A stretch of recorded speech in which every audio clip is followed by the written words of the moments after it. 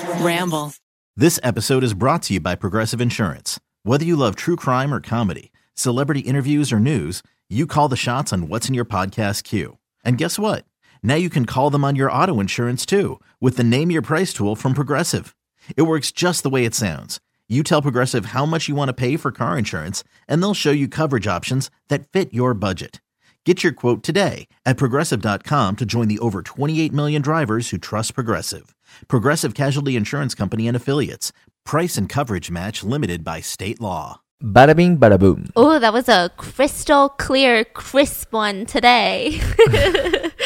All right, so this week's podcast, I don't know what else to say other than the fact that I read a book. Yes, I did. Stephanie Sue read yet again another book, and this book is really different. This book, if I can recommend you any book, it's this book. It's called The Evil Within, The Crime That Shocked a Nation, The Heartbreaking Story of Becky Watts by her father. So this is written from the father of Becky Watts, Darren Galsworthy, and I have never read a book in which at so many points I was crying on the couch. I at one point stood up and put the book down and just stood there in the middle of the living room crying, sobbing. Why did I get up from the couch to sob? I don't know. And he woke up from a nap like, what is wrong with you? Why are you just standing over me sobbing? What's about to happen? I was sobbing in bed. I was just sobbing the whole time that I was reading this. And typically I try to stray away from books that are written by the victims' family members or the victims themselves, because I find that I already have a really hard time separating my emotions from crime cases. But this one, I mean, I had to read it, and I am so glad that I did. I mean, in a weird way, I'm really glad. So please pick up this book, because this podcast is never going to do this book justice. There was a social media campaign behind this. This took place in 2015, so it's relatively recent. And it all ends with a 16-year-old girl, and she was kind of like a symbol in a lot of people's hearts, because she was just such a, I don't want to say normal 16-year-old girl, but she was a girl that you could completely relate with. Like, I know once I start telling you about her childhood, you're going to be like, oh my God, that's like me. I relate to that. And so I think so many people had their hearts just torn up when they found out that she had been brutally murdered in her own room. Her body had been found in 2 suitcases, a plastic bin, dismembered in 8 different parts. She had been decapitated. Jesus. And then not too long after, there were about 6 people who were arrested. 2 of them were family members. So this just, I mean, it just... I'm like getting angry and like frustrated and emotional all over again. So I'm just going to start you from the beginning, because we need to know everything from the get-go. And it all starts with Darren, who is Becky's dad. Now, Becky's dad, he grew up in the United Kingdom, and he didn't really come off from like a well-off family. They weren't doing that hot, but he had his siblings, he had his fun, and everything was good. And by the time that he was in his 20s, he had already gotten out of like his first marriage with his high school sweetheart, and he was babysitting on the side. He was doing a lot of like engineering work, and he was just a hard worker. I think the whole thing that I can say about Darren is just freaking hard worker. That's Becky's dad, okay? And he meets this girl when he's like in his early 20s, and her name is Angie. He was actually on the way out of his babysitting job, and she was on the way in, so she's like the next babysitter. And they walk into each other, and it was just like this moment of electricity. That's how he framed it. I was like, am I reading a romance novel? It was like he felt like he was struck by lightning the minute he laid eyes on her. He could barely speak. He was like, oh, I'm Darren. She was like, I'm Angie. And the electricity was just pulsating through his body. And he said it was just the strangest thing ever. And he knew that there was something special about her. So you're thinking, all right, easy, Darren. We get it. You're going to marry her right now. I was so wrong. Darren, what the heck? Why'd you set us up like that? Have you ever felt that electricity? Yeah, I've been electrocuted before. That's it? That's the only time? I don't even remember that. But I do know that I went to the hospital for like electrocuting myself very lightly. When you saw me, no? Oh, yeah, for sure. Oh, that's what I meant. I went to the hospital after I saw you for the first time. So he was like, electricity pulsating through my bod. I mean, it was just a romantic moment. But they don't get together. He was married at the time. She's in a relationship. And he just carries on with his life. What the fork, Darren? So he goes on, and at 29 years old, he meets a woman by the name of Tanya Watts. And they start dating. And it's just kind of like a whirlwind relationship. He said he met her at a bar. Is he cheating? No, he had already divorced his wife. And so this is like, oh gosh, like 7 years after his divorce. Okay. And he meets her at a bar. They have a couple of drinks. And he said suddenly they were dating. And I was like, what? Suddenly they're dating and they're fighting just a lot, just nonstop fighting. But even with that, they had their first son together, February 19th of 1995. And I think what's really sad about this is that it would be Danny's 20th birthday when Becky was murdered on the day. Okay. So he was born. And just like side note, remember, this is a really, really, I mean, Danny's really young. The whole family is really young. Danny is like less than a year older than me. This is crazy. So fatherhood really changed Darren. He starts working longer hours, and meanwhile, his relationship with Tanya was just not good. Like, not good. He would come home from work, he would try to spend time with his son, and they would get into these crazy fights, just yelling at each other nonstop, and then she would say, "Get out of the apartment!" He would leave, sleep in the car. The next day, he would go to work, and then he'd come, knock on the door, like, "Can I come in?" And it was just toxic. He didn't want Danny around it. He tried to shield his son from the fights, but there's only so much you can do. So for the next 2 years, I mean, their life was just nonstop fighting, nonstop working. And finally, Darren was like, "I'm done. Enough is enough." So one night he gets kicked out after a fight and he decides, "I'm not going back. No, I'm going to stay with my friend. I'm going to get my own place and we're going to try co-parenting." So they arrange this whole thing. So he starts paying for child support, but he takes Danny on the weekends. So Tanya has him every single weekday, and they still argued all the time. I mean, every time he picked up Danny, it was kind of an argument, except one day when Danny's like 2. Tanya comes knocking on the door on the weekend. So Darren's taking care of Danny and he's like, "What the heck? Like, why are you here? Are you here to yell at me? You can't kick me out of my own place." And she wasn't mad at all. She was actually really happy. She was like, "Can I come in?" And they start, talking, and maybe they share. You're like, what is this about? They share a meal together. No, there was no cyanide in the meal. And they eat, and eventually they end up having sex. After like 2 years, and he immediately the next morning, Darren's like, "I regret this so much. Like, that's not what I wanted to do." And he's like, let's just forget about it. Act like it never happened. Move on. A couple months later, though, he gets a phone call. It's, "Hello? I'm Tanya's friend, and Tanya's pregnant, and you're the dad."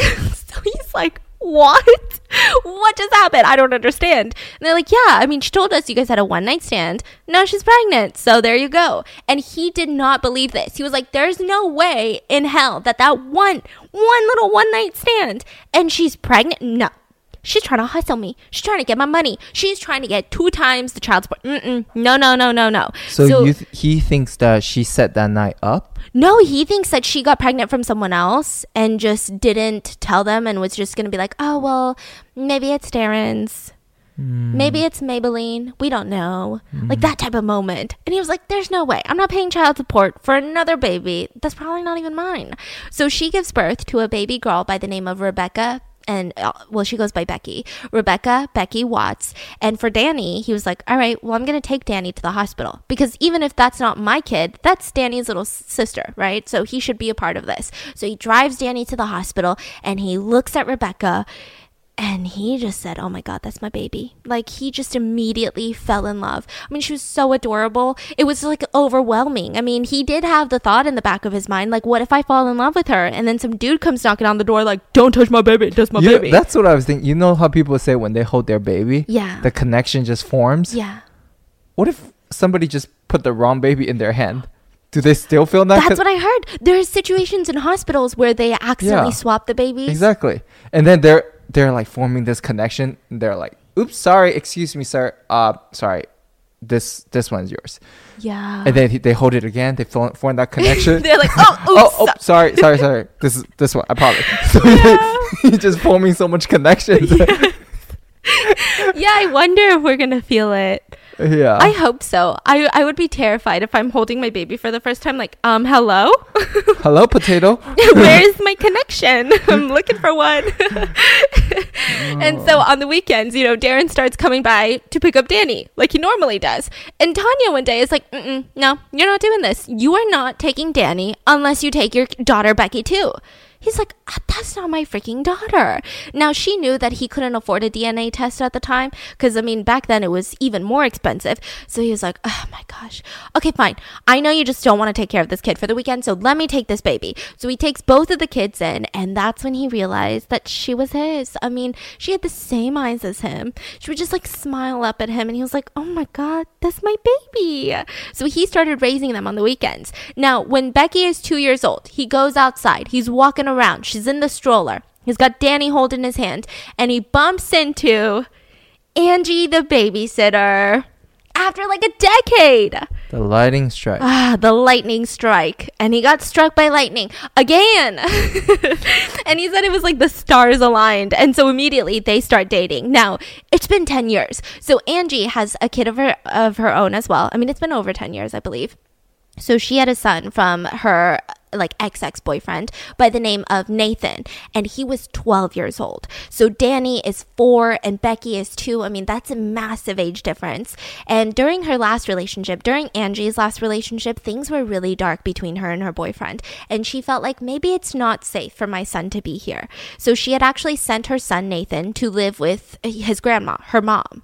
And you know, after she got out of that relationship, she was looking to get Nathan back, and Nathan was like, well, Mom, here's the problem.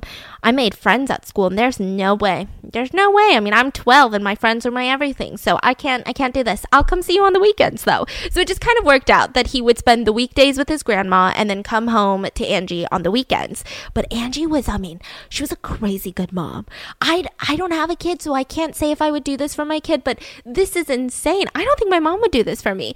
Every single morning she would get up and she would walk 5 miles to her mom's house to pick up her son, walk him to school, walk back to her house, and then in the afternoon she would walk back to Nathan's school and then drop him off at her mom's house and then walk back home. She couldn't afford a car and she couldn't afford a bus, so she walked over 20 miles a day just to walk that kid to school. And it's not like nobody else could walk him. It's not like, you know, he totally could have walked, you know, with some friends or with his grandma, but she just wanted to do that for him. Like, that's how good of a mom she was. So it worked out that on the weekdays, it was just Angie and Darren alone in their relationship. And then on the weekends, it was absolute chaos because they would go and they would drive around Bristol, the United Kingdom. That's where this takes place, by the way, in the United Kingdom. And they would pick up Nathan, they'd pick up Danny and Becky, and that was the whole thing. And even with these huge differences, Nathan and Danny immediately got along because they had a PlayStation. They could play video games together. So they were like, we're best buds. Nobody bother us in this room. Thank you. And Becky, she would just spend the entire time with the parents because she's 2. So she's just like screaming the whole time. Now, meanwhile, Angie and Becky, they had a super strong bond from the get-go. Like there was there's kind of like this saying that if you saw Angie, she would have these 2 little arms around her neck because Becky refused to go anywhere without her. She would just be dangling from her neck while she did house chores, while she did everything. She just held on to, you know, Angie for dear life. It was insane.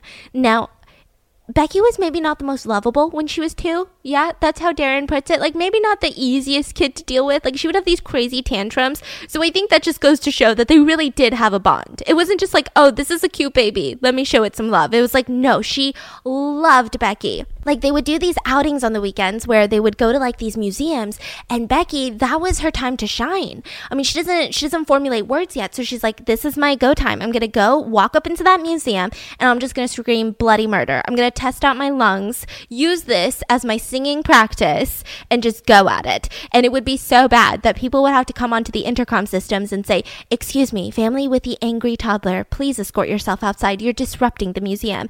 And they would just get so embarrassed. They would rush outside.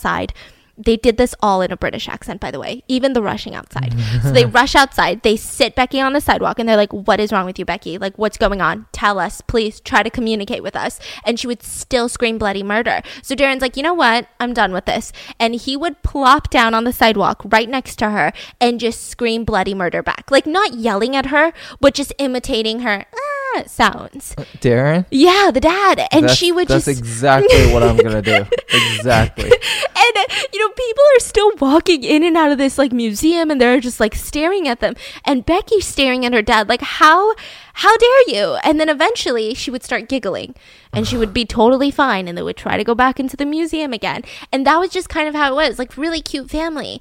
But the issue came with Tanya. I think that was like their main issue early in the whole family dynamic with Danny and Becky's biological mom, Tanya.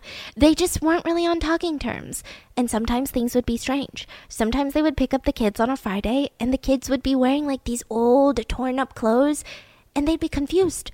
We just took you guys shopping last weekend. Why aren't you guys wearing your new clothes? We took you shopping because we didn't like these clothes on you. What's happening?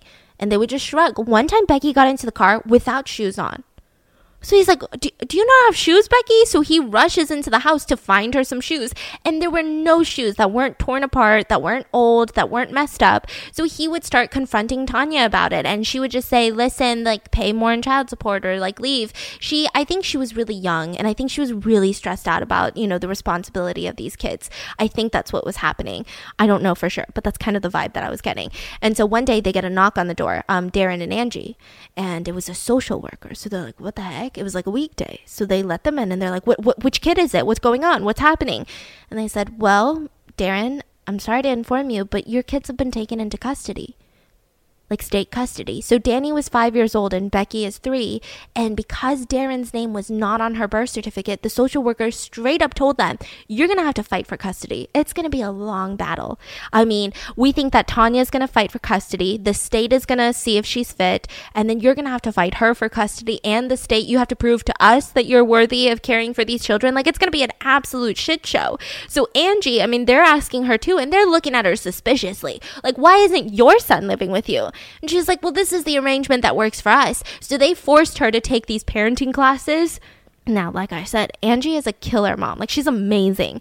And so she did so well in the class that afterwards they were like, hey, if you ever want a job, you could totally teach these classes. Like, you're really good at this. You're like a natural mom. Do you want a job? And they just kind of like laughed at it. Like, it was just so strange. And the whole time, I mean, they're spending so much time talking to the courts, talking to these like social workers, lawyers, and they had to explain to Nathan, who was 14 years old, why they were so busy with this. And they sat him down and they were like, it's because we're trying to have Danny and Becky come live with us full time, because right now they're in foster care and we don't like that. And Nathan, he kind of liked the idea of Danny being around. He was like, yeah, you know what? That seems nice. Like, we do play video games together. I like him. He's cool. But I don't want her to live with you, Mom. Talking about Becky. She's so loud and annoying. And they were like, okay, well, Nathan, she's only a baby. She's going to grow out of it. Yes, she cries all the time now, but that's because she's like 3, okay?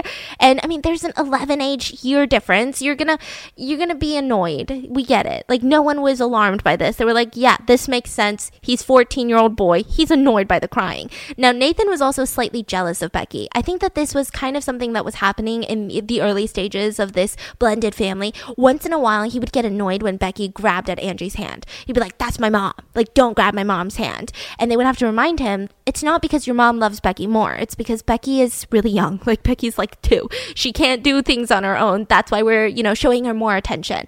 So finally, in 2002, the couple was granted full custody of Danny and Becky. And it was just like this huge celebratory moment. So on the weekend, they're like, we're going to go pick up Nathan. We're going to go hiking. We're going to go do all these crazy things. Like, it's going to be amazing. And Becky, she's 3. She's never said a word yet, which, by the way, some people were alarmed by. Like, they were like, why isn't she talking yet? What's going on? Is she being abused? Like, is that what's going on? And then in that car, picking up Nathan, like the first month of getting full custody, her first word looking out the window when Nathan came out of his grandma's house was, Nathan. And everyone freaked out in the car. That's her first word? Yeah. Like, the parents, Angie and Darren and, her brother, Danny, are like, what? Say that again. Say that again. And of course, like most babies, after they say their first word, once you say it again, they won't say it again. I don't know why that's like a thing. Babies are rude. They're like, no, I'm not going to do that again. Thank you. Coming for my TED Talk. That's it. Bye. And now the house was chaos because Becky was just crazy talkative. Once she started talking, she would not stop talking. And it got even more chaotic because she wanted a cat. So they got her a cat. Now, this cat's entire mission was to fuck up the lives of everyone else but Becky. This cat hated everyone but Becky. I mean, he would claw at people. He would scratch people. He would wait and then just pounce onto people's backs and not let go for whatever reason that this cat just hated everyone but Becky. So everyone was like, this is a terror. I mean, this is absolute chaos in this house. And then Nathan would come over on the weekends, and he was obsessed. There was a phase where he went through toy figurines. Like, he was obsessed with painting them. He would have these tiny little paintbrushes that only had like one little hair on them. And he would sit there for hours just meticulously painting these little figurines. And Becky, she would come over and be like, well, can I paint one for you? And she would just dunk the figurine into like a little plot of paint.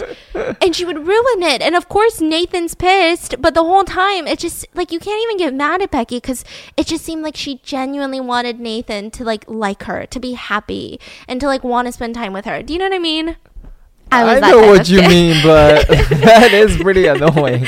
Really? Because I was that you type can of see kid. it. You can see it from the other lens. Yeah, I can see it from the other lens. Fuck, man, I've been working so hard on this figurine. It's like you do everything to want to make someone like you, but for some reason, it's like so much goes wrong, and they end up hating you. Yeah, exactly. Yeah, and she was a hella spunky kid. Like, she was intense. Becky was out of this world. So her favorite thing was pudding. That was like her thing. After dinner, she gets pudding. So her goal was the pudding, not dinner. She didn't care about dinner. Fuck dinner. She cares about pudding. Now, one day, they don't have pudding at home. So she's like, what do you mean we don't have pudding at home? That's atrocious. And her dad's like, well, tomorrow you can have 2 puddings after dinner because you forgot a pudding today. It like rolls over. And she's like, no, that's just not sitting right with me. So she grabs the phone and she's like, I'm going to call child services. He's like, you're going to what? This is abuse, Dad. You're gonna what? And he starts laughing his ass off. And she's like, no, I'll do it, Daddy. I'll call them and tell them that you won't give me any pudding. And he starts laughing even harder. Like, what you're gonna call the police and tell them you need to be taken into foster care because I'm not giving you pudding? And so then he would just laugh. And then eventually she would be laughing on the floor. And that's just kind of how like their family fights went. Are you envisioning this happy family right now? Because I really need you to feel it before everything goes down. Earth Day. Why don't we try Earth Month? Okay, that's so corny. Did you know that thrifting an item instead of buying it new reduces its carbon waste and water footprints by 82%? Show the planet some love by shopping at ThredUp, which is an online thrift store with over 35,000 brands, all up to 90% off of estimated retail value. From Gap to Gucci, you can upgrade your entire wardrobe without even coming close to breaking the bank. Seriously, I mean, they're like the best deals around today, and you can get an extra 30% off your order at thredup.com/rotten. Here's the crazy thing. I feel like people used to sell thrifting as, you know, you just go, you enjoy your time, but I never really enjoyed that. It gets so sweaty in thrift stores. I can't really try on a bunch of things, and just to go through each rack and try to find my sizes, I don't have to do that anymore. It has become so easy. You can actually shop from all of these 35,000 different brands for women's, kids' clothing, handbags, shoes, and more. You can get these insane deals, but you can also cater them to your style. You can put in your size. You can filter through them, customize everything, your budget, so that you find the best deals instantly. I mean, I'm talking Madewell and J. Crew for $9, Zara for $6, Nike for $6. A lot of the items, they come in a high quality condition. I just got a Zara top in that still had the tag on. I think I only paid like $8 for it. Get the styles that you love at a fraction of the price. You'll feel and look good with ThredUp. And I'm telling you, when you look good, everything is easier. You're like flying off the wall. I was like, yes, I look good. And for Rotten Mango listeners, here's an exclusive offer just for you. Get an extra 30% off your first order at thredup.com/rotten. That's THREDUP.com/rotten for 30% off your first order. thredup.com/rotten for an extra 30% off today. Terms apply.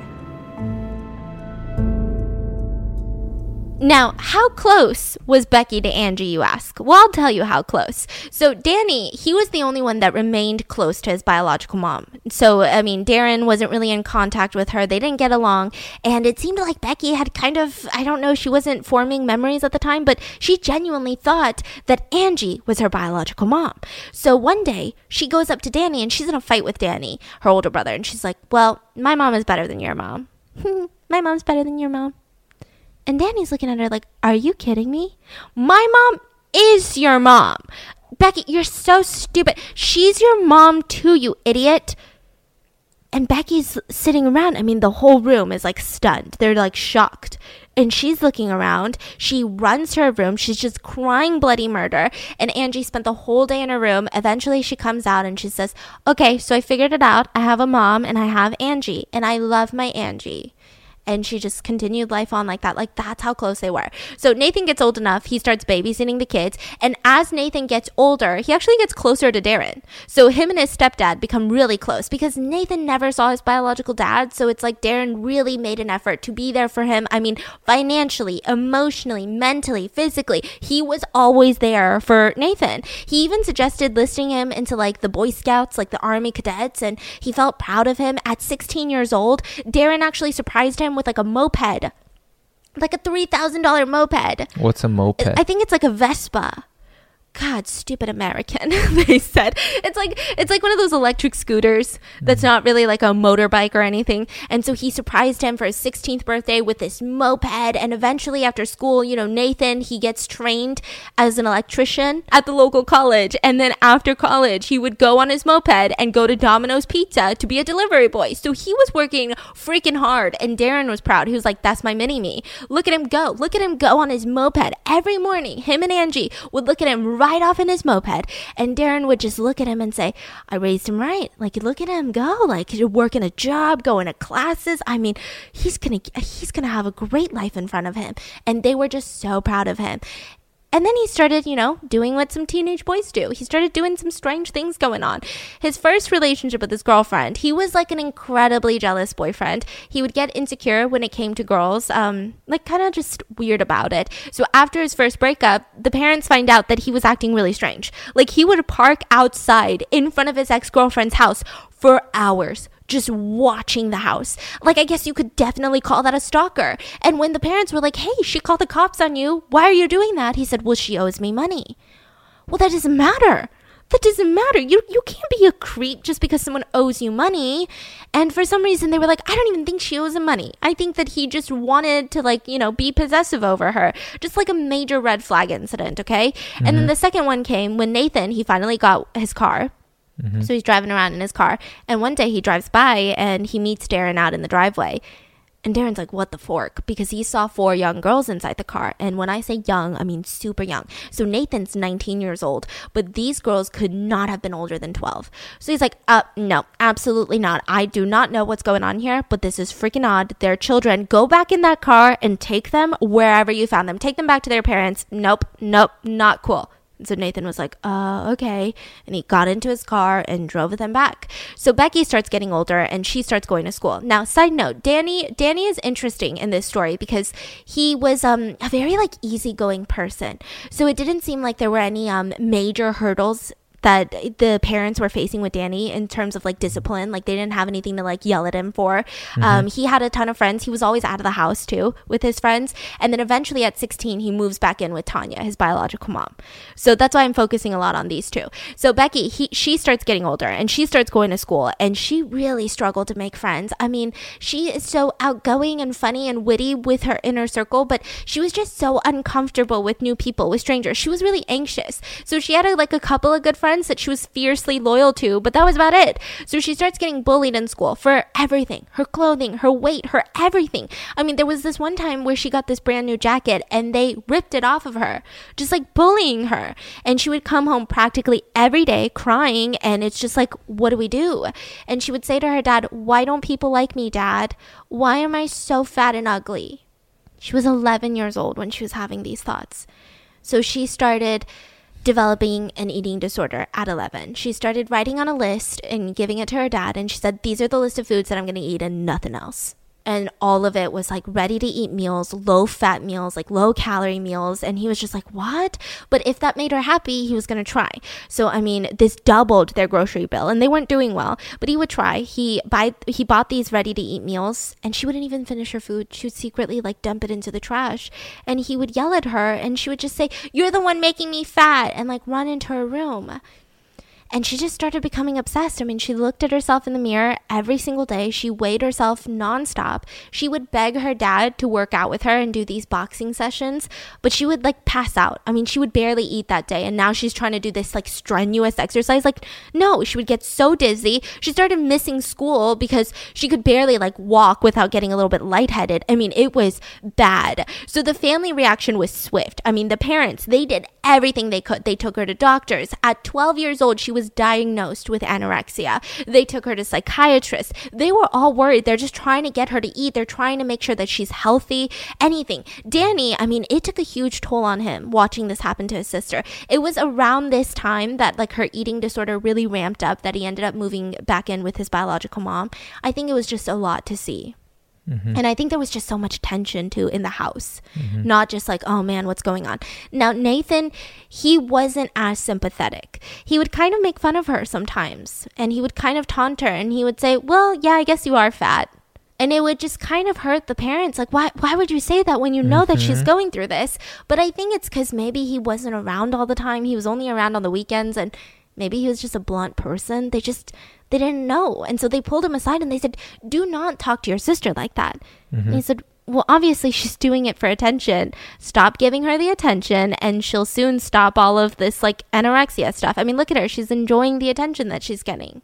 They're like, what is wrong with you? He's too old to be acting like this. He was 23 and Becky was 12. Oh my gosh. He's 23? 23 acting like this. They're like, get out of here. I mean, the doctors diagnosed her. I mean, no one does this for attention. Like, you're really sick and twisted to think people care about your attention, you know, that they would harm themselves. So they're like, no, get out of here. So they take her to the doctor, and eventually they're like, okay, like, she is losing too much weight to the point where legally, if she doesn't start gaining weight, the state might take her back. Because this is not a healthy environment. She is not healthy. Things are not going well. And that is when Becky freaked out. She said that the only place she feels safe is at home. That's the only place. I only feel safe when Angie and Dad are there. I don't feel safe on my own. I don't feel safe on my own. And she also says, I don't feel safe with Nathan. And this was kind of confusing for everyone because, I mean, well, I guess it wasn't that confusing because he was kind of taunting her lately. And so her dad told her, like, you don't have to be scared of Nathan. He's your older brother. I get it. He makes fun of you, but he won't ever hurt you. Besides, if he tried, I'd protect you. Right? Right, Becky? And she looked at him and she was like, yeah, well, how would you be able to do that? You're getting older. And they just kind of laughed it off. Like, okay, like this is a lighthearted moment.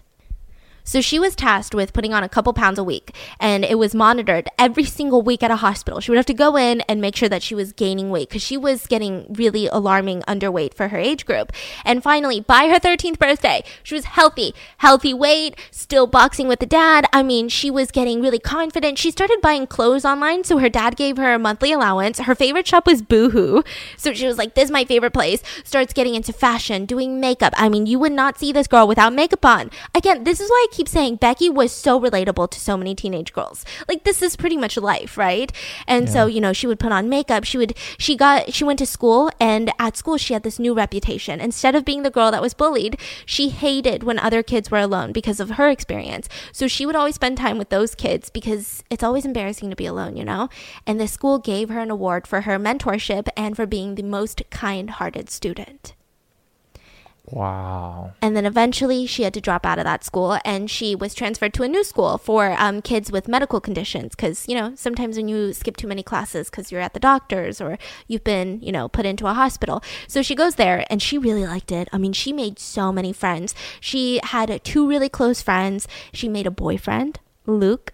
But yeah, Luke, this was like the only guy that her dad approved of. He was like a perfect gentleman, caring, polite, everything. And when Becky was 15, something really traumatizing happened to the whole family. Angie woke up one morning and she starts screaming. She's like, Darren, what do I do? I can't see anything. And he's like, what? What are you talking about? So he gets up out of bed and he's looking at her face and she's like, are my eyes open? And he's like, what? Yes, they are. And so he's like, it's okay. Calm down. We just have to go to the doctor. They go to the doctor. Her eyes are fine, but she can't see. So they have no idea. But her eyes themselves are healthy. They don't understand. So they come back home. Several weeks later, her eyes slowly start going back to normal, but then another part of her body would shut down. So they would rush to the doctor again. And then turns out she has multiple sclerosis, which I heard it's really, really hard to, especially even for people around you. Your entire body just deteriorates. So it affects the nerves in the brain that's attached to like the spinal cord, and it causes problems with your muscle movement, balance, and vision. And there's really no cure.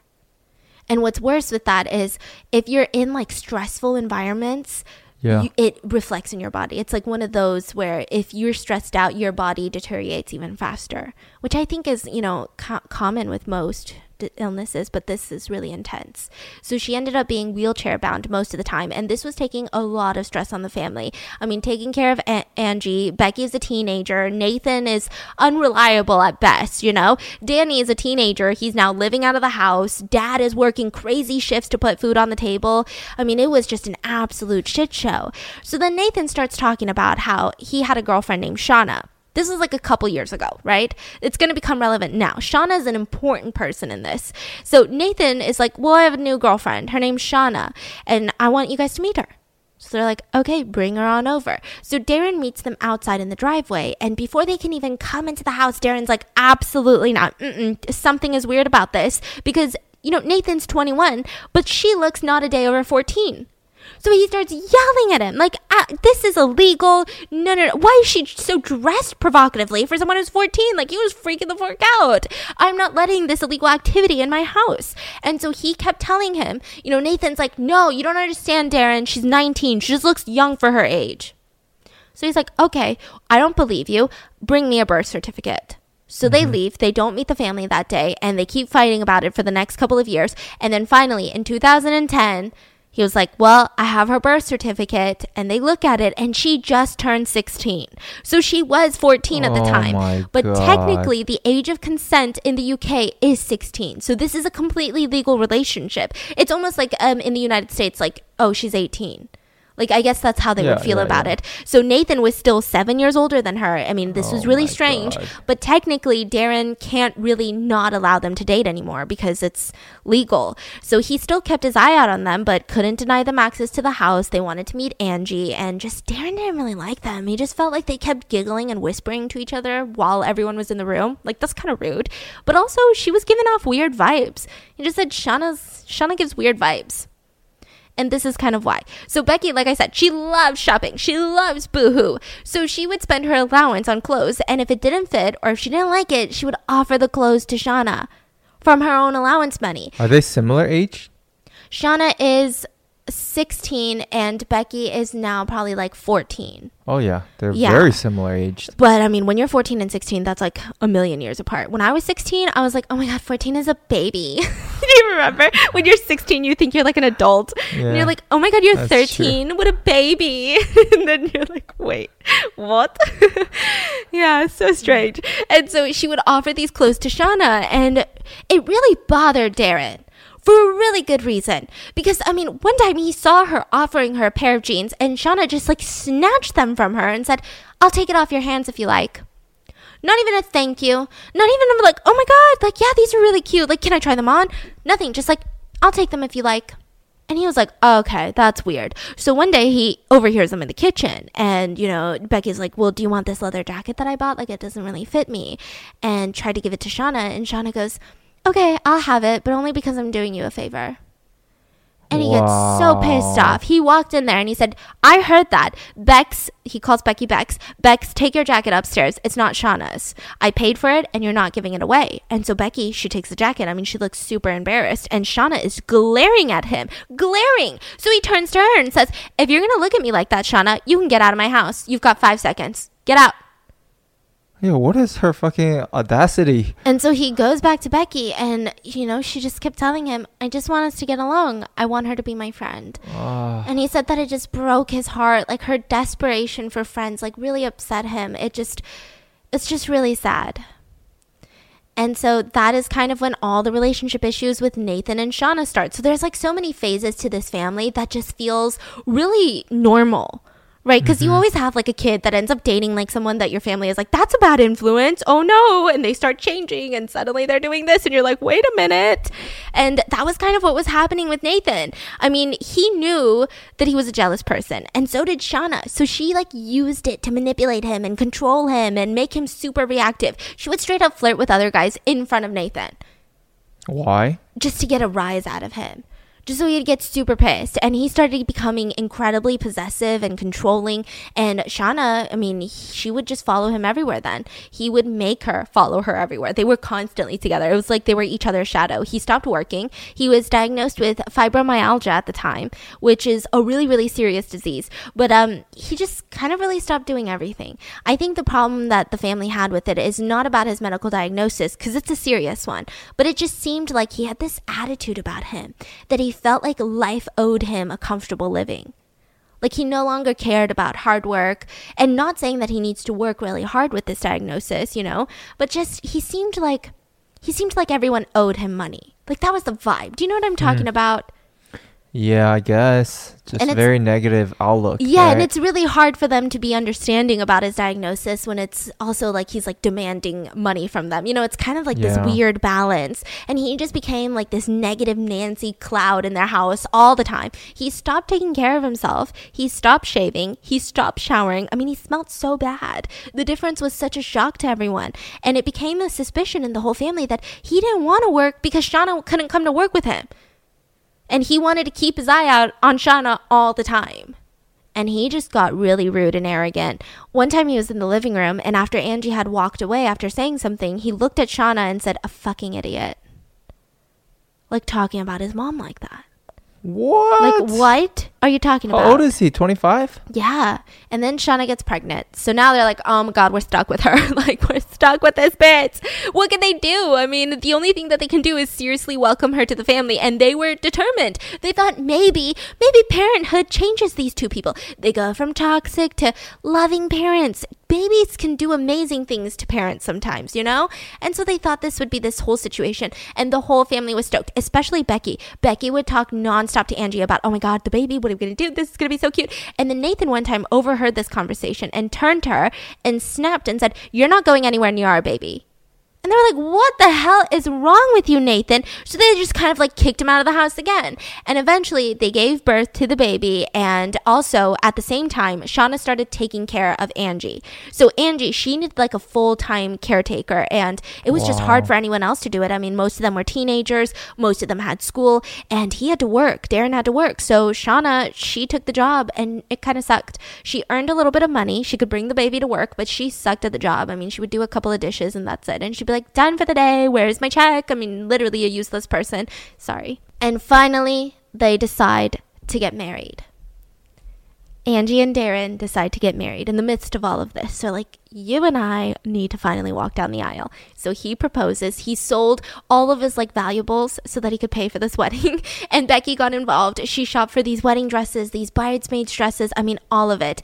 And Angie, she got up out of that wheelchair and she slowly walked down the aisle. And they had 200 guests at this beautiful ceremony. And at the party, they had this massive surprise. So Angie and Darren, they dressed up as Shrek and Fiona with like green body paint and everything. So right after their wedding, they slathered on green body paint and they came out to the party dressed as Shrek and Fiona. And this was a surprise. So everyone's like dying laughing. I mean, this was like the best time of everyone's life. Except Nathan? No, I mean, it was good for Nathan too. He was the best man. Okay. He was the best man. I mean, this seemed like it was the up in the family again. Everyone's getting back together. We're getting the band back together. That was the vibe.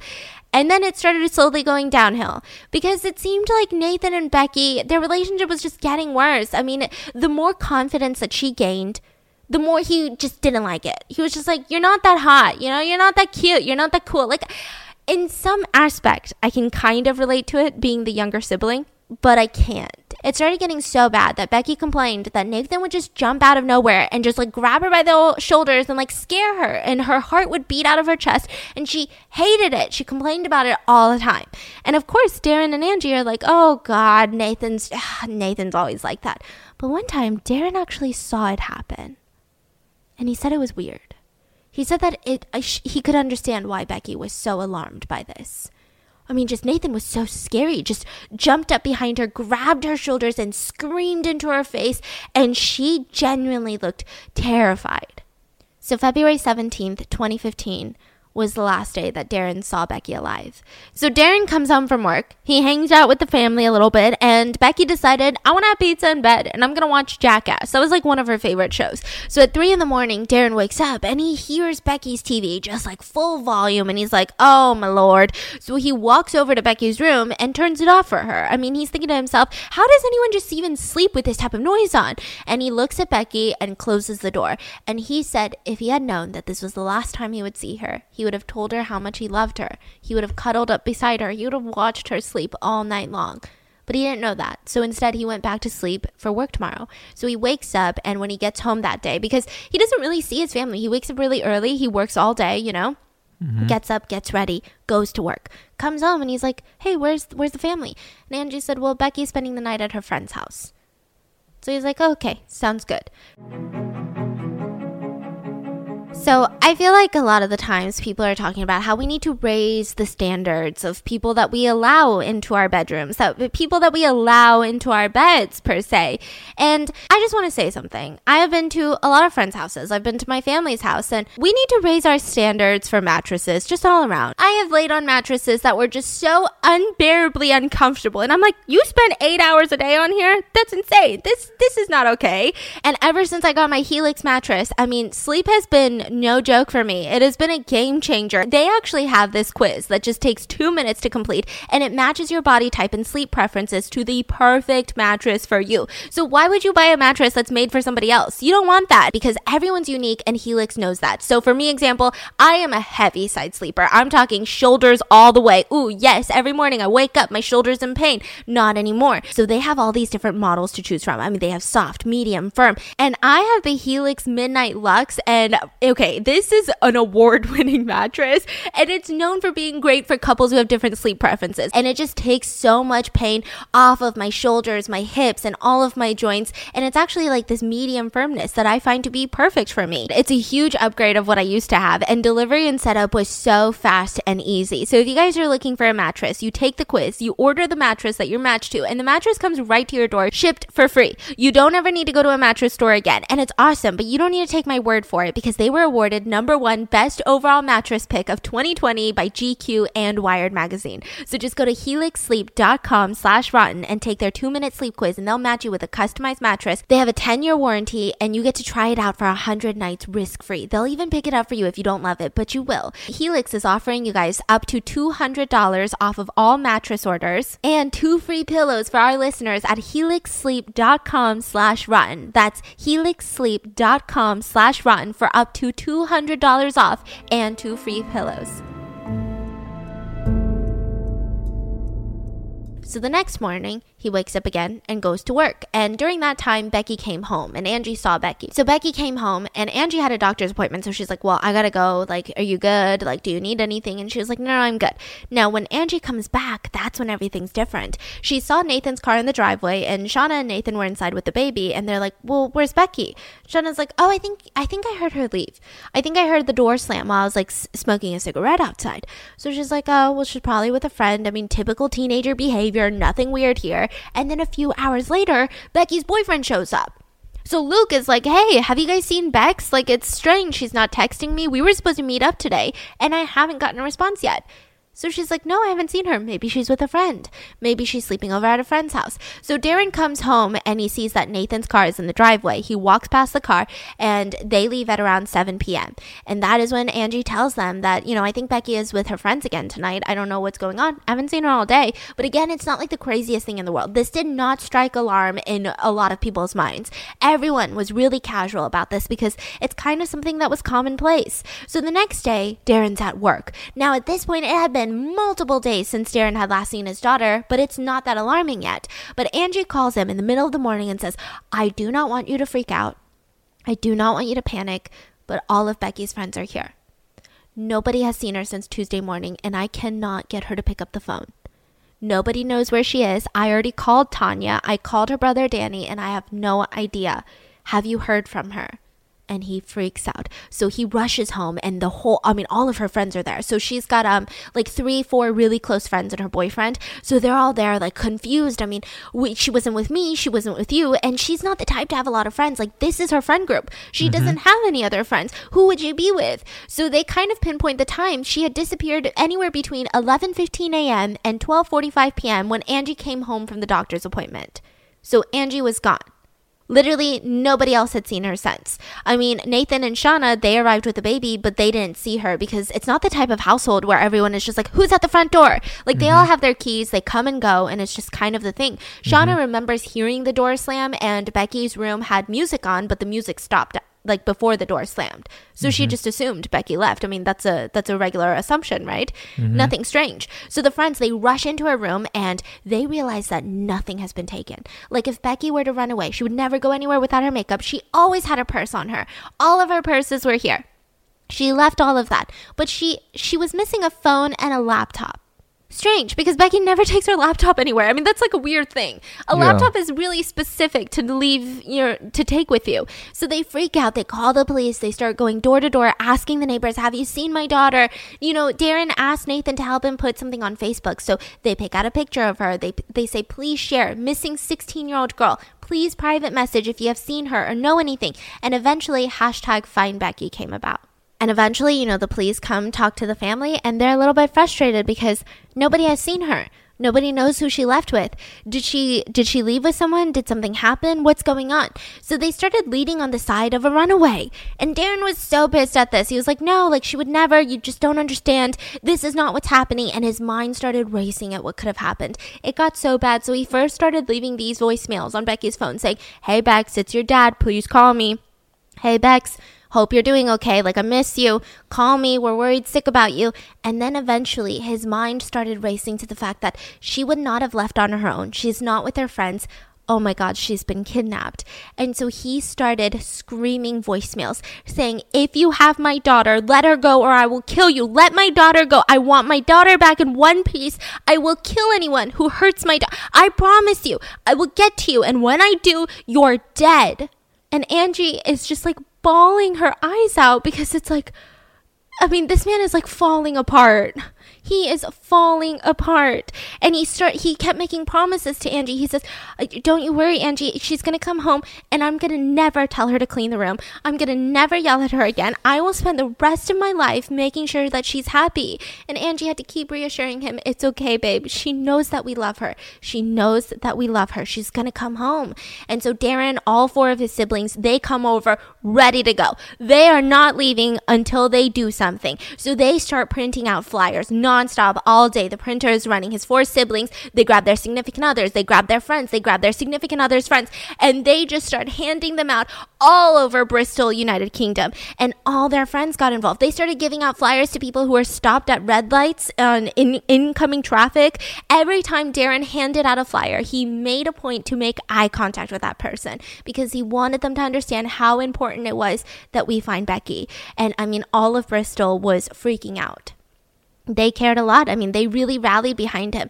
A lot of them would come up to him and he would hand them a flyer and they would just give him these big hugs and they would say, I hope you find her. They started doing these crazy searches and they said shoulder to shoulder, meaning that they were going to go out into these wooded areas, go shoulder to shoulder and walk and search. And it was just, I mean, he was so thankful that everyone was just, you know, coming to rally by his side. And the police started urging him to do like a press conference and he would start talking to press and he kept telling them, I mean, this is how anxious she is. She won't even ask for a bus ticket. She would rather walk home than get on a bus and ask the driver for a ticket. That is how shy, that is how reserved she is. She didn't take anything, her clothes, her toothbrush, everything that she loves is here. She did not run away. So the police, I mean, they start kind of amping up the search. They start searching all of these local areas, these neighborhoods, and all of the wooded areas. They actually even searched neighbors' gardens and like outhouses, like sheds in the vicinity, and they couldn't find her anywhere. Darren kept feeling like she had been kidnapped, and he also felt like she was raped for some reason. So he had this thought that popped into his head. Middle of the night. I mean, the dude has not been sleeping. He lost 40 pounds during most of this. Just could not even keep anything down. He was living off like a couple sips of coffee and soda a day.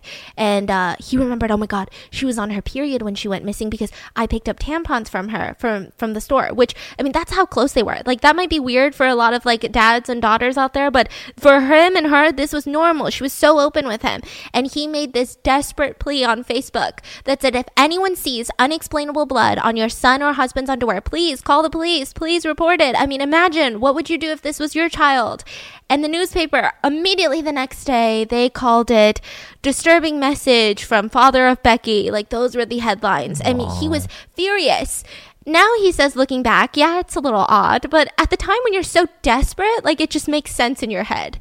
You're just like, this makes sense to do. And so they start doing all these crazy, crazy searches. And the police's main concern is there have been no reported sightings of Becky since that day. Not one neighbor saw her get into someone's car. Not one neighbor saw her leave the house. Not one person saw her on the road. Not one person or CCTV had seen her. There was not even a sighting of her at a gas station, not even a town next to them. I mean, usually with runaway cases, whether verified or not, people will call in and be like, oh yeah, I saw her like 3 towns over, you know, she was hanging out with some bad kids. Nothing. I mean, strange. So they start questioning the family, and Darren was super pissed about this. He was like, what the fork are you doing? Get out there and look for my daughter. Don't look at us. We've been doing the most to bring her back home. Yes, we're a blended family. And he kept saying, just because we're a blended family doesn't make us a different family than yours. Like, you know, this DNA doesn't mean anything. We are a family that loves her, and we're looking for her. Go out there and find my daughter. And he was so frustrated. And eventually the family was actually kicked out of the house so that they could do sweeps of the entire house to try to find evidence of, you know, where she went, which was just even more infuriating. So he's like staying at these hotels, and meanwhile the police, they continue their questioning of the family members, and I'm gonna get back to it. But at the hotel, Angie gets a call from the police department. And they're both looking at each other like, yeah, here we go, same old bullshit. They're gonna be like, yeah, we're still looking, guys, we're still looking, keep your heads up, we're looking for Becky. But this time her face looked different. So she hangs up the phone, and Darren's like, what happened, Angie? Tell me, what happened? And she starts crying, and she says, Darren, they arrested Shauna and Nathan. What? So at first they both start raging. I mean, this is bullshit. It's so typical of police to go after the easy targets, go after the family instead of doing their actual forking job. So typical. Oh, they're just so wrong. They're lazy. That's what they are. And then eventually they get a knock on the hotel door. And it was their like police liaisons, I guess you could call them, like the officers that were talking to them about the whole case the whole time. And they said, there is no easy way to tell you this, but the situation has escalated to murder. We just discovered a body at a house in Barton Hill. I'm so sorry. And he's like, okay, well, I get it, but that's not her, you know? That's not her. I'm really sorry, but it is her. We took a DNA sample from Becky's toothbrush, and it matched. The body parts matched. I mean, they absolutely lost it. Darren ran into the bathroom to throw up, and he hadn't eaten anything, and he just started dry heaving. He started punching the walls. He started throwing things at the wall, which honestly, I am not a fan of people punching walls, but I can't imagine anything less in this situation. Like, someone murdered this one important person, and you're like, what are you talking about, you know? And the police tell him the body was found at a man's house. His name is Carl Demetrius. Apparently he's a friend of Nathan's. Becky's blood was detected on the door frame outside of her bedroom, and Nathan's fingerprints were also there. When we arrested him, he confessed and told us where the body parts were. We searched the property, and they were there. He also admitted to being responsible for her death. What? So now this is where it gets really complex. And this is where I still can't wrap my emotions around this. He just kept screaming, that fucking bastard. Like, what the fuck was he doing? What made him do that? I'm gonna fucking kill him. And everything started falling on him. And he was like, oh my God, that's why there's no signs of Becky out of the house. She never left the house. She was killed in the house. When Shauna and Nathan left, they said that she left, but nobody saw her leave. So he starts, I mean, the grief and the betrayal. He said the betrayal was crushing. And then there was like the self-blame. He kept calling himself the stupidest man on the planet because how? Like, what? He couldn't think of a single reason why Nathan would do any of this. He raised Nathan like he was his own family. He supported him financially, emotionally for more than a decade. What are you talking about? This was the best man in the wedding. And he wanted to comfort Angie because Angie's sitting there and she's been obliterated. Her own son did something so terrible to a girl that she considered her own flesh, like her own daughter. And he said... So Darren doesn't feel resentment towards Angie. Well, that's where it gets so complex. Okay. So he said that he wanted to comfort her, but what do you say to comfort the woman you love when her son has just admitted to killing your daughter? It was just too much to take in. And he kept saying things like, how are we ever going to get through this? After what he's done, I'm going to kill him. That's for sure. If I ever get close to him, I will end him. He will not get away with this. And she said, Darren, I can't listen to you go on about him like that. He's still my son. Whatever he's done, how do you think I feel knowing that he's done this to our family? So when she said that, he felt like, I mean, whatever he's going through, she was going through it 10 times worse. And I think what's really important here is that they weren't just a regular blended family. I mean, everyone knew that Angie treated Danny and Becky like her kids. Mm-hmm. There was no doubt about it. There was not even a question of love. She loved those babies to the end and back, you know? Mm-hmm. And knowing that her son was like the person who did all of this, I mean, it was just so complex. And Angie started becoming so worried because she was worried about their marriage. I mean, she leaned on him, yeah, emotionally and for love, but he also was her primary caretaker. I mean, she's really, really sick. So she one day asked him, are you going to leave me because of him? And he straight up told her, of course not. I would never blame you for what he's done. I love you. You're my soulmate, and I'm not going anywhere. I can't be without you. Don't be silly. So now let's backtrack to how they arrested them. So they're doing all these searches. The police start questioning the family. And when they started questioning Shauna, that's where things were strange. I mean, it almost seemed like she was giggling. Like she just seemed so chill in the interrogation. Every other family member, they were just dying. They were like, I need Becky back. Like, oh, please, hurry, do something, right? But Shauna, she was just chilling. I mean, fine. They're not blood relatives. They barely know each other. But Nathan was also super relaxed. Just chilling. Just almost like he didn't even care that his sister that he grew up with, his half-sister that, you know, he's seen grow up since 2 years old is missing. Like, just not a care in the world. So that's when they go back into the house to do more testing. And they found blood outside of Becky's room along with the fingerprints near the blood. Now, this is where it gets really weird. The fingerprints were almost in the blood. So tiny bits of blood outside the wall. You could barely see it. It was like on 3 different levels, which indicated a fight happened. So it's not even just like one, if I had a bloody like paper cut. Mm-hmm. It was like 3 different levels. And the fingerprints were like in the blood. So it's not that, oh, well, Nathan lives in the house, he would have fingerprints all over the house. It's like, no, it was in the blood. So if the blood came back as Nathan's, then there's not really much you could say. He could say that he hurt himself, he fell over the hallway, you know, touched the walls. But if it was in Becky's blood, if it was Nathan's fingerprints in Becky's blood, I mean, he's going to be arrested. So they tested it, and it was a match for his fingerprint, and it was a match for Becky's blood. So they arrested the couple for kidnapping, and they start questioning the shit out of the couple. And they start searching the couple's house, which was completely cluttered. I mean, an absolute mess. This was like hoarder central, like just things all over the place. Disgusting. It looked like that house had not seen a Clorox wipe since the beginning of the whole entire thing. And they could not find Becky in there anywhere. But what they did find, something very strange. The upstairs bathroom, disgusting. Everything. I mean, piles of clothing on the sink. You could barely see it. I don't even know how they sat down on the toilet. I saw a picture of this. But there was just hangers and like mops and stuff propped up against it was just claustrophobic and just really bad. But the bathtub, shining. Sparkling. Yeah, that is weird. Yeah, I mean, this is not a cleanly freak couple, you know, they're not like clean freaks. They're not, you know, they're nasty. I mean, the whole house looks disgusting. That's but a very good detail. Yeah, but this bathtub, I mean, you could probably be safe licking it. Like, that doesn't make sense. And then so they washed off and they cleaned the whole tub from any blood. Like, no mildew, nothing. Just sparkling. So they're like, weird. So they start searching more. I mean, they're going through every little thing now, and they find 2 very suspicious receipts from like home, like I would call it like a Home Depot in the UK, like a chain of those, and for a lot of weird things like a saw, like goggles, all of that. So they approach the couple and they give them an address. Nathan gives them the address where they find the body. Just like that, they started to talk. Nathan did. Shauna said she has no idea. Shauna says, if he did something, I have nothing to do with it. And Nathan said, Shauna has nothing to do with this. It almost seemed like he was protecting her.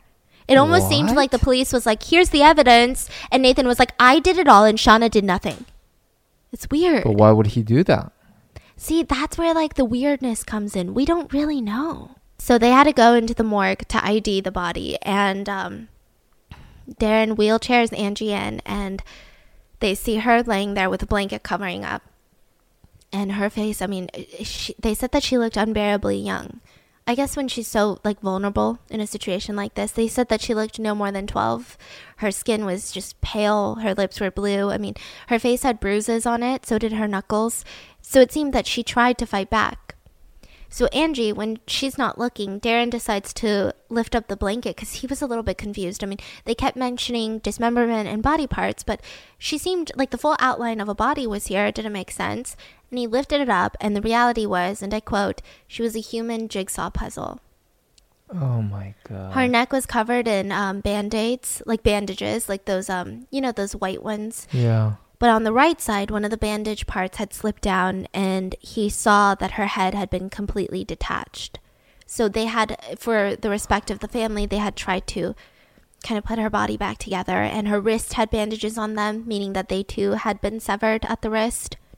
And she was just bound up like a mummy. That's what he said. And immediately after he left, his hurt just turned into rage. And on their way out, he said the most horrific thing that he could think of to his wife. He looked at her and he screamed at her, "You gave birth to a monster. Your fucking son is gonna die when I get my hands on him. I'm gonna fucking kill him."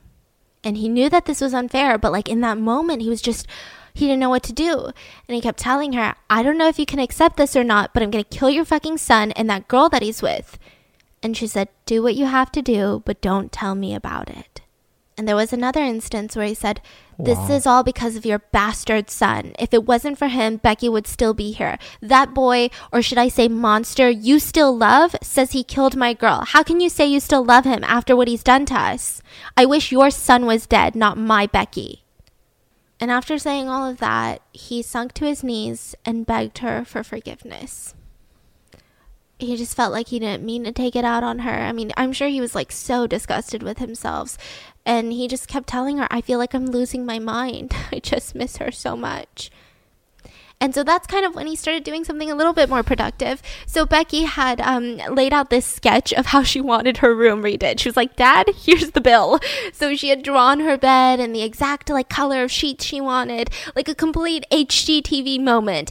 And so he wanted that sketch to become reality. So he spent all of his energy just fixing her room to the sketch that she wanted. Like everything, she wanted this type of clock. He got her that type of clock. And as he was doing all of this, he started talking to her. And he said, "Yeah, it sounds crazy, but it was kind of like a release. Just, hey, Bex, you like this over here? You know?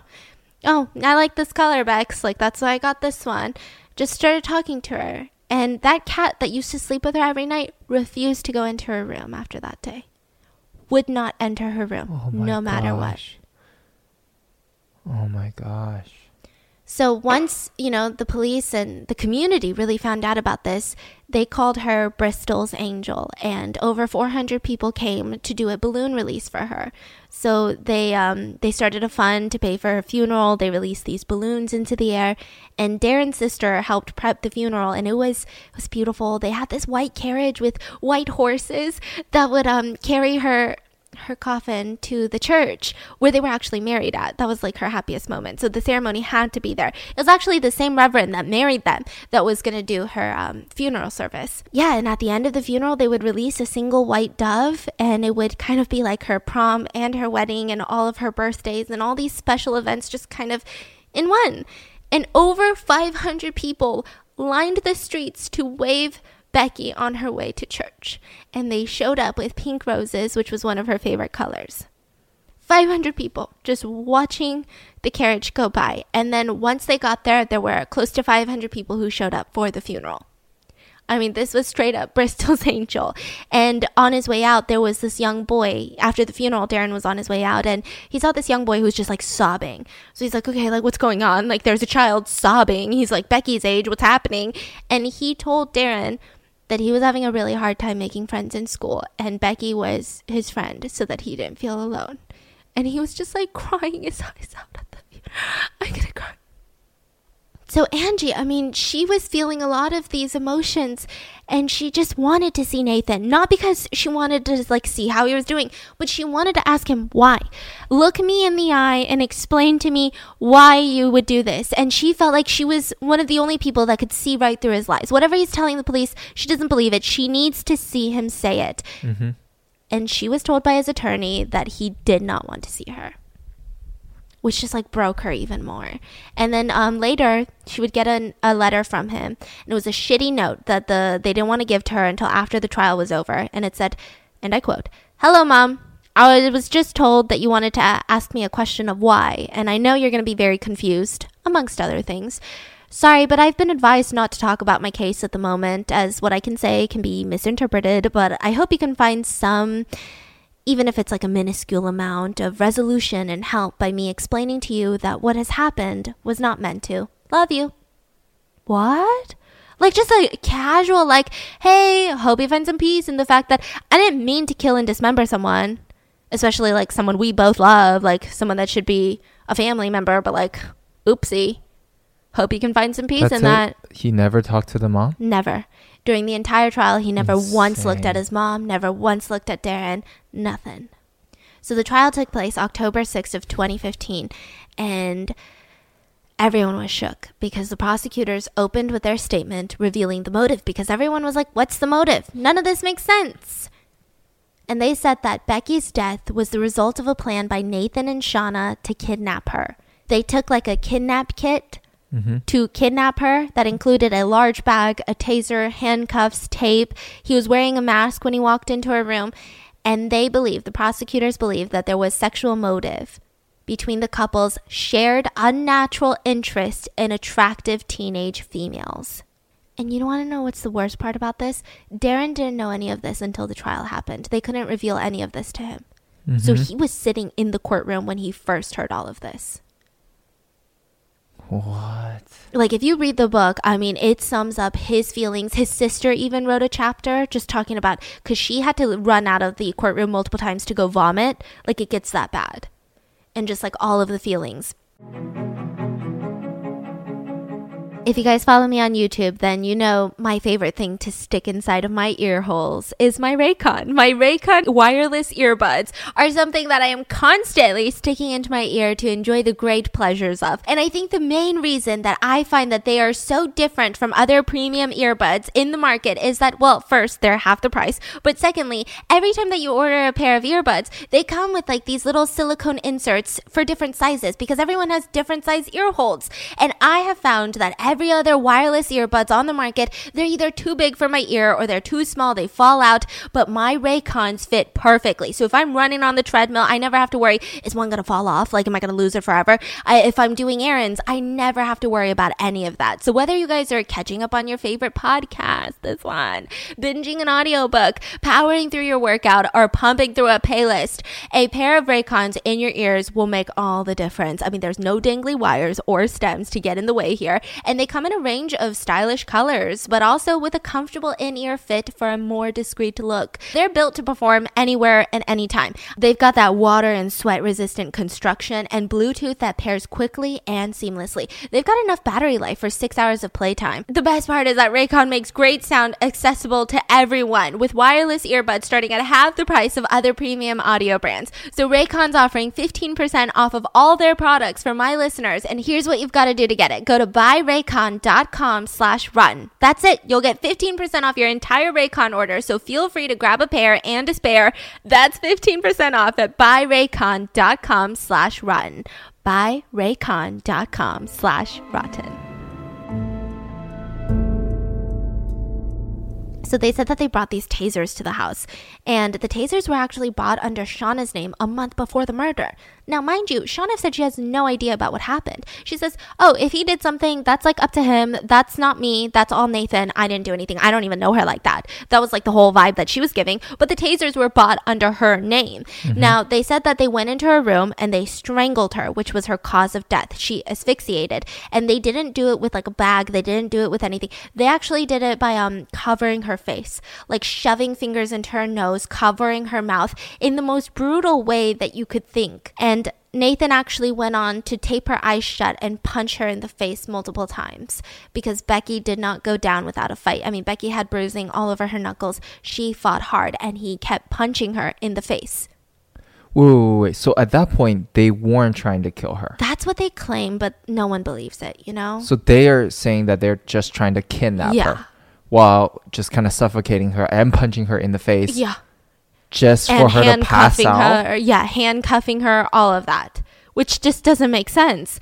And the suffocation was really, really intense. I mean, she had 14 cuts and bruises to her face. It was consistent with hands being forcibly placed all over her face, consistent with being punched, all of that. They took her phone, they took her laptop, and they cleaned up anything that was apparent that a struggle had taken place, and they put her inside this bag.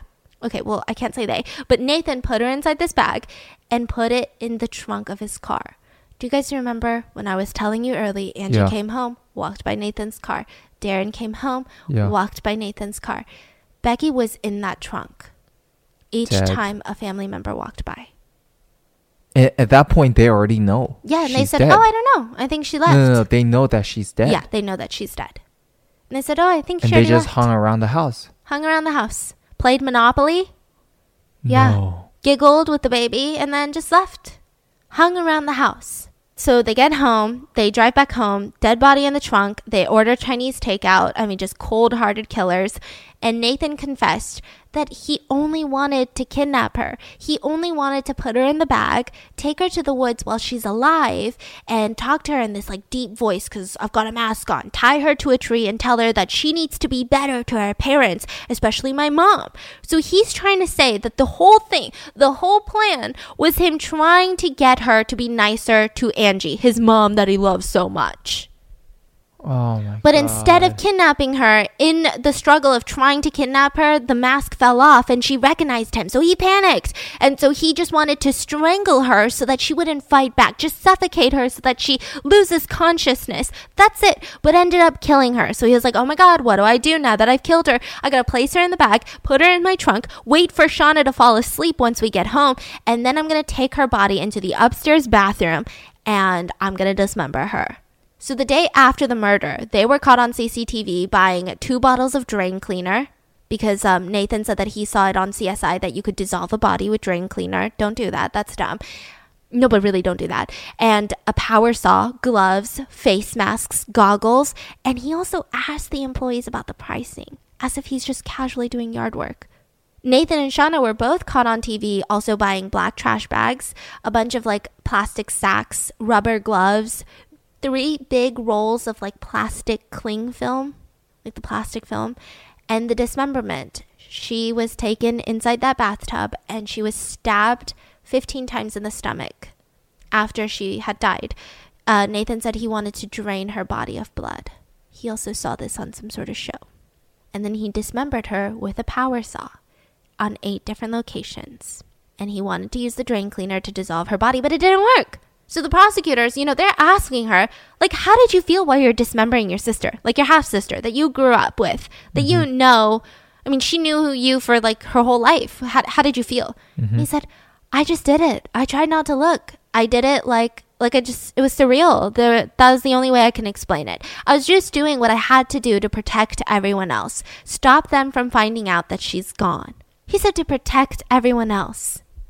Then he dismembered the body parts, meticulously packaged them, carefully wrapped each body part in cling film along with cat litter.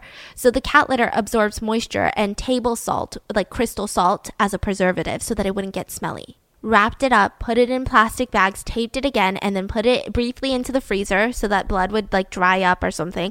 And then put it into 4 different things. A blue plastic box, 2 black suitcases, and a sack. So he really wrapped it up. Really meticulously. Then he calls up his friend, Carl Demetrius, who, by the way, was arrested. So there's 4 like minor players who were arrested as well and tried. And he calls up his friend and he says, hey, I know you have a shed. I can pay you $10,000 if you help me move this, just a bunch of items from my house to yours and hide them. If anyone comes looking, don't you dare show them and don't you dare look at it. So Carl was like, $10,000? Yeah, let's do it. So him and his buddies, there was a James, a Jaden or something. We'll get into that later. But anyways, these 4 dudes, they start helping put the packages in the shed. And they claim that they all thought it had something to do with a robbery. They claim that they did not know it was body parts, that it was just something they stole from a place and they were just holding on to it. And then, why else would you pay them $10,000? Maybe you were going to sell it later for a lot more. Maybe it was drugs. They don't know. They just said that they didn't care. They just wanted the $10,000. So that's where the body was found. Right next to the shed by the door were all of the boxes, essentially. And the medical examiner talked about it, and they said that the police, once they first got there, because that's where they were given the address by Nathan, they get there, they look at it, and they see all these plastic cling-filled stuff. So they grab one of them, and the police officer's just kind of like, what's in here? It looked like the size of a rugby ball. So he's kind of like moving it about. Like it's kind of squishy, but there's also something hard. Like it's confusing. So he starts unwrapping it, and that's when he realized it was her hand clenched into a fist that was severed at the wrist. Oh my God. They found her head in the suitcase that was severed, covered in plastic wrap. Wait, it was just hanging out? In the shed, inside of those boxes. So he opened up the box grabbed it. They didn't even bury it? They didn't even... No, just in the shed. Wow. And then he found her decapitated head along with her left arm, right hand, and her right leg. Another bag had clothing, and then a plastic bag that said, ironically, because she was murdered on Danny's birthday, it said, "It's my birthday, Wacky Warehouse." Like, I don't know, it's just like a plastic bag that said that, like a party bag. And a white shower curtain, and underneath it was a human torso. They also recovered blood-stained goggles, knives, and handcuffs. So they're trying to ask Nathan, because both of them testify, and they're like, what is the point of this?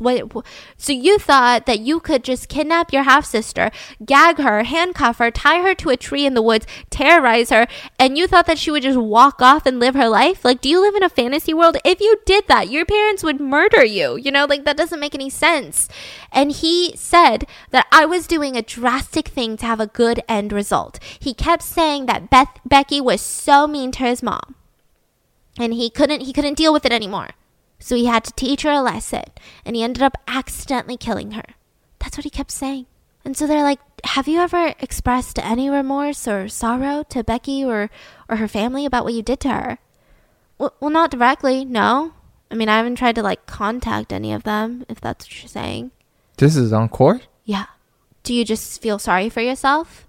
I feel sorry for myself, but I feel sorry for everybody. Can you believe that someone straight up said in court, I feel sorry for myself? I'm sorry, no, this is a murder trial. Someone has been brutally murdered. You don't get to feel sorry for yourself, you idiota. That doesn't even make sense. So they both deny Shauna's involvement in all of this. And Shauna, there's so much evidence against her. They look up her phone records, and she looked up on YouTube a video called Do You Want to Hide a Body? Which is a parody of Do You Want to Build a Snowman? From Frozen. So I guess they're playing off that song. So they're like, do you want to hide a body? Like, I guess one of those songs. And when she was asked about it, she said, oh, no, I had no idea that someone died. I just thought it was hee hee ha funny. And I showed it to Nathan. They're like, the same day that you guys are trying to hide a body? What? So Shauna's DNA was also found on a face mask inside of the shed that was along with, Becky's remains. Mm-hmm. Shauna's DNA also found inside of a trash bag and a t-shirt found at the same shed, and technically you could say it could be there innocently because she lives with, Nathan, and she goes over to the house, but it's just weird. There was also CCTV footage that they went together before the murder to buy batteries for the taser. Weird. After the murder, CCTV footage of them going to a store together to buy tons of cleaning supplies, which, like I said, if you look at the state of their house, it hasn't seen a Clorox wipe in years. But the thing is, they went to the house together. They were at the house. Exactly. So it puts her at the crime scene. How do you explain that? And she's trying to say that he told her that the toilet in that bathroom is clogged, so she just didn't go into that toilet. And they actually turned on the power saw in front of the jury, and it's fucking loud. So they're like, okay, explain this. And she said, oh, I thought he was doing like handiwork. Like, I was so oblivious. You're either the dumbest person in the history of the world, or you're guilty, lady. Like, that's it, you know? I just... And I think I'm more angry because of her just nonchalant attitude to everything. If she was genuinely like, oh my God, like I am traumatized because this is the person that I was dating, like what? Then maybe I could be like, oh shit, maybe she didn't know. But she was just like, no. Yeah, she thinks everyone else is an idiot. That's she's like, no, for sure. Like what? No. So her interview with the police, I mean, they played it in court, and she kept telling them that Becky is disrespectful towards Angie, and she uses her struggle with anorexia to manipulate people. And she said that it's more of an attention thing than a true eating disorder. So constantly there was a ton of talk about this couple claiming that Becky is faking her eating disorder, which doesn't make sense. I just don't understand even why that's like a big thing in their mind. Like, okay, let's say you're such an ignorant piece of poo-poo that you genuinely think that. Why does it really bother you? No, like it has nothing to do with you. I just don't understand any of this. And a bunch of witnesses, they talked about, you know, who's the more dominant one. It seemed like, so the whole point, to sum it up, Nathan is taking all of the blame, but he's saying it was an accident gone wrong. It wasn't murder. And he's saying Shauna had nothing to do with it. Shauna's saying, oh, well, Nathan did it all. I'm also a victim. And then you have all of their friends and family going up testifying about who was the more dominant one in the relationship, trying to like kind of pinpoint each other. And there were talks about consenting physical abuse, that Shauna liked to be choked and slapped, and, you know, he would like withhold food from her. Which, like, I mean, that's like the start of an eating disorder. What the heck? But, like, I guess you don't believe in them. I don't know. She claimed it was all consensual. They also had, like, really intense emotional abuse. But it's hard to say who was the abusive one in this. So get this. She would threaten to leave him with no intention to leave him, just to see how he reacts. And he would get so caught up in that emotion, he would sometimes stab himself in the hand with a fork over and over and over again until he started bleeding. And then she would say, okay, fine, I'm not leaving. Or he would like scratch up his face, like begging her not to leave. And it was kind of phrased in a way that, well, see, Shauna's being abused. But I don't know. I'm not saying that either of them were or were not abused. But both of them seem toxic. I can see it on one hand of Shauna being the abuser and like making him go this crazy for her. Like, please don't leave me. But I can also see it the other way of like self-harm to make your partner stay. So it's just weird. And I don't know how to feel about it. But I mean, it's out there. So I wanted to give all the details. And Shauna was just really an asshole the whole time. I mean, she's just sitting there like, well, why did you look up that thing about YouTube? And she said, that was just to cheer him up. He seemed sad that day. So it's just a coincidence that Becky was lying dead in the bathtub a few feet away. Yes. It might seem slightly unlikely to people, but it's completely plausible. I think she's telling the truth that, yeah, I know that he killed her, but I also want to cheer him up by playing this goofy song. That's really sick, no? Yeah, and then, oh God, if that's true, that's so sick, yeah. She's like, yeah, I'm just trying to cheer him up. Like, haha, how ironic, look at this song. Yeah. And so they're like, you thought you could get away with it, didn't you? I didn't have anything to get away with. But in the end, there was just too many bits of evidence against you. No. So are you just really unlucky? Yeah. Like, can you imagine your... So, I mean, it just... By the two testimonies in court, it just seems like she was the more mature one. Just very put together, like, no.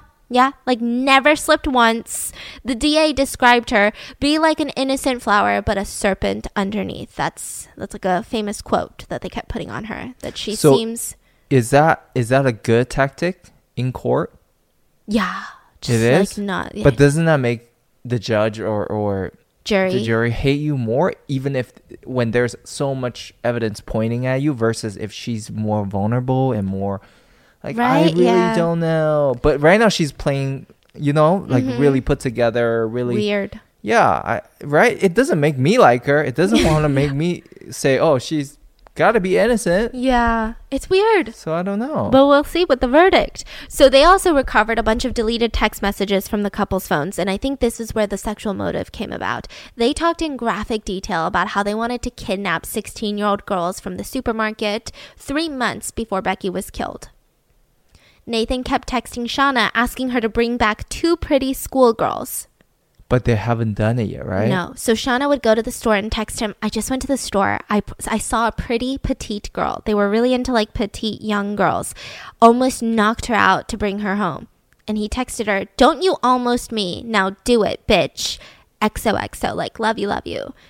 And then she was like, haha, yeah, I'll just go back in time when I saw her and then time travel her to our attic. LOL, XOXO. This is like the other serial killer couple, right? So alarming. And then they talked a lot about kidnapping a young girl who was underage, petite, and keeping her in their attic like a personal sex slave. They even started scouting girls on Facebook, and he would say, ooh, I really like her. And he would try to like message her, being like genuinely trying to like kidnap her, it seemed like, but like, hey.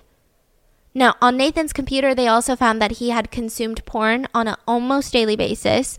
And it was always like rape fantasies or young girl fantasies. So the kind of genre of porn where you have a lot of obviously 18 or plus actors and actresses who are kind of pretending to be underage. They're wearing schoolgirl outfits. They're acting like they're, 14, 15, 16, and just that kind of stuff. That was like his whole thing. He also had a downloaded film of a teenager being raped. And I don't know if this was a snuff film, but it was like, if it wasn't, it's a really intense genre of porn. The girl, she was handcuffed, and the rapist, or the actor, came up behind her, kind of like held her face down and just slapped her all over the face nonstop. And I think what really bothered a lot of people, including Angie, was just the very similar injuries to Becky. She was handcuffed, there was suffocation on the face, and he kept punching her and slapping her on the face. It was just kind of sick and twisted. They show all of that? Yeah, it was just weird. And I mean, the whole time Angie was so disgusted. She was just like, who even are these people? Like, I don't even know them. So Carl Demetrius and Jadine Parsons, they pled guilty of assisting an offender. So they got 16 months to 2 years imprisonment. Carl Demetrius's shed is where the body was located. And Donovan Demetrius and James Ireland, they also helped put the boxes in the shed. But they claimed that they had no idea it was a body. And it seemed like the jury believed them because they were found not guilty. And now it was time for the verdict of Nathan and Shauna. Nathan and Shauna were both found guilty for conspiracy to kidnap. Nathan was found guilty of the murder of Becky Watts. Shauna was found not guilty on the murder of Becky Watts, but she was found guilty of manslaughter. What? Yeah. How did she get away? I don't know. I guess when Nathan is just straight up saying it was me, and then they don't really have crazy evidence other than, I don't know why, honestly. I don't really like her. Is the dad okay with that? I mean, he was not really, but what can he do? So time for sentencing. And Nathan was hoping that he wouldn't get life, He just wanted to get, he could get released on parole. And his attorney was, did you know that only 8 people in this category of life with no parole, there's only 8 people that are not mass murderers, are not serial killers. So we can't put him with those 8 people. I mean, that's crazy. So Nathan was sentenced to life with the parole in 33 years. He's 28 years now. He will be at least 61 years old before he's even considered for parole. And the reality is he might not even get out on parole. He may never get out. He may get denied every single time. Shauna was sentenced to 17 years. But technically, she could potentially serve just half of her sentence, which means that she could be out by the time that she's 30. Because she was only 21 at the time. And so the judge tried to pay tribute to the family, and they acknowledged that there is a lot of frustration in the community and the family is, especially because we don't really know what happened to Becky. We don't know really what the motive was. We don't really know we don't think that they were trying to kidnap her to teach her a lesson. Maybe kidnap her to take her to the attic. I don't know, right? But he was saying that, wow, like, good on you for being so dignified in the way that the family has conducted themselves throughout these hearings. Hearing the evidence has been so painful for just anyone, but it has been an immense pain for the family. And he immediately ran out of the courtroom, and everyone was like shocked. But the people who knew the judge said that this is very unlike him, but he did have 2 daughters that were around Becky's age, so the trial has been really hard just for everyone involved. Like, he ran out so he could bawl his eyes out, essentially. Like, the judge couldn't keep it together to tell the family at the end how he felt. Now, in this book at the end, Angie had a segment, an afterword by Angie. And I mean, I just lost it. She was talking about how a lot of people can't believe that her and her husband are still together. And this experience has really tested them beyond relief. But she thinks that the reason that they're so strong together is simply because they have to be. They only really have each other. Nobody else could really understand the hurt or the confusion or really the betrayal that they've suffered. And about Nathan, she says that, of course I still love him. He is my son. When you're a mother, you just can't really ignore that unconditional love for your children, no matter what they do. But I will never, ever forgive him for what he did to our family. With one brutal and inconceivable act, he destroyed the many years of guidance, support, and nourishment we worked so hard to provide. He revealed a side of himself that I never knew was there. The boy that I gave birth to grew up to be a monster, and that's very difficult to come to terms with. I find myself worrying about how he is coping in prison, yet at the same time, knowing that he is completely deserving to be in there, and it is agonizing. My main question to Nathan is, why? Why take another person's life for no good reason than irritation with her for behaving like any teenager? Nathan was the same at her age, but never once did I think he deserved to die because of it. She says that one day she wants to have the strength to go see him in prison and ask him these questions. But she doesn't know if she can. And in June of 2016, they tried to appeal, but the court was like, no. And that is the story of Becky Watts. I mean, I've known this story for like years now. I want to say like maybe last year was when I first heard about it. And I decided to read this book and it just obliterated my heart and I have no other words. Sorry. Please go read this book. There's so many. But the motive though, I still... My opinion doesn't matter and it's just my opinion and I have no personal connection to the case, nor do I know anything more than what's out there on the internet. And I don't think I know even everything on the internet, you know? But my only opinion is, I think people like this, people who are violent, who are sexually motivated in really perverse ways. I think when he meant like, I'm going to teach her a lesson, for some reason that sounds so much like a creepy, twisted rapist to me. Like teaching a woman a lesson. Oh, she just wants attention. Oh, she's doing this for attention. She's faking it. This sounds like crazy, just like misogynistic, rapist, power tripping talk to me. Like all of it gave me like, oh my God, like raper vibes. If that makes sense. Yeah. So I don't know if I felt like he maybe wanted to kidnap her, but not to teach her a lesson in like the woods and say, be nice to my mom. Like not like that. And I'm feeling like this could be something greater. They could be like continue on with their killing if this wasn't. That's what he said in the book. He said this is just like Fred and Rosemary West. Who said that? Darren. Oh, yeah. Because he's from the UK and that was like a famous UK case that we also covered. Because also Fred admitted to everything and Rosemary, she was just like, I didn't do. No, it's all him. I also see like, well, don't want to compare, but it's always like when two evil people meet. I mean, it's like just the amount of damage from just one relationship is so scary sometimes. Like when these couples get together, it's just like, I don't think there's anything anyone can do to prevent them from just destroying things. So that is the story of Becky Watts. Please let me know, what are your thoughts? I know this one was like a little bit more emotional and just... was a lot. Please go read the book, and I hope you guys enjoyed this week's podcast, and I'll see you guys for the mini-sode.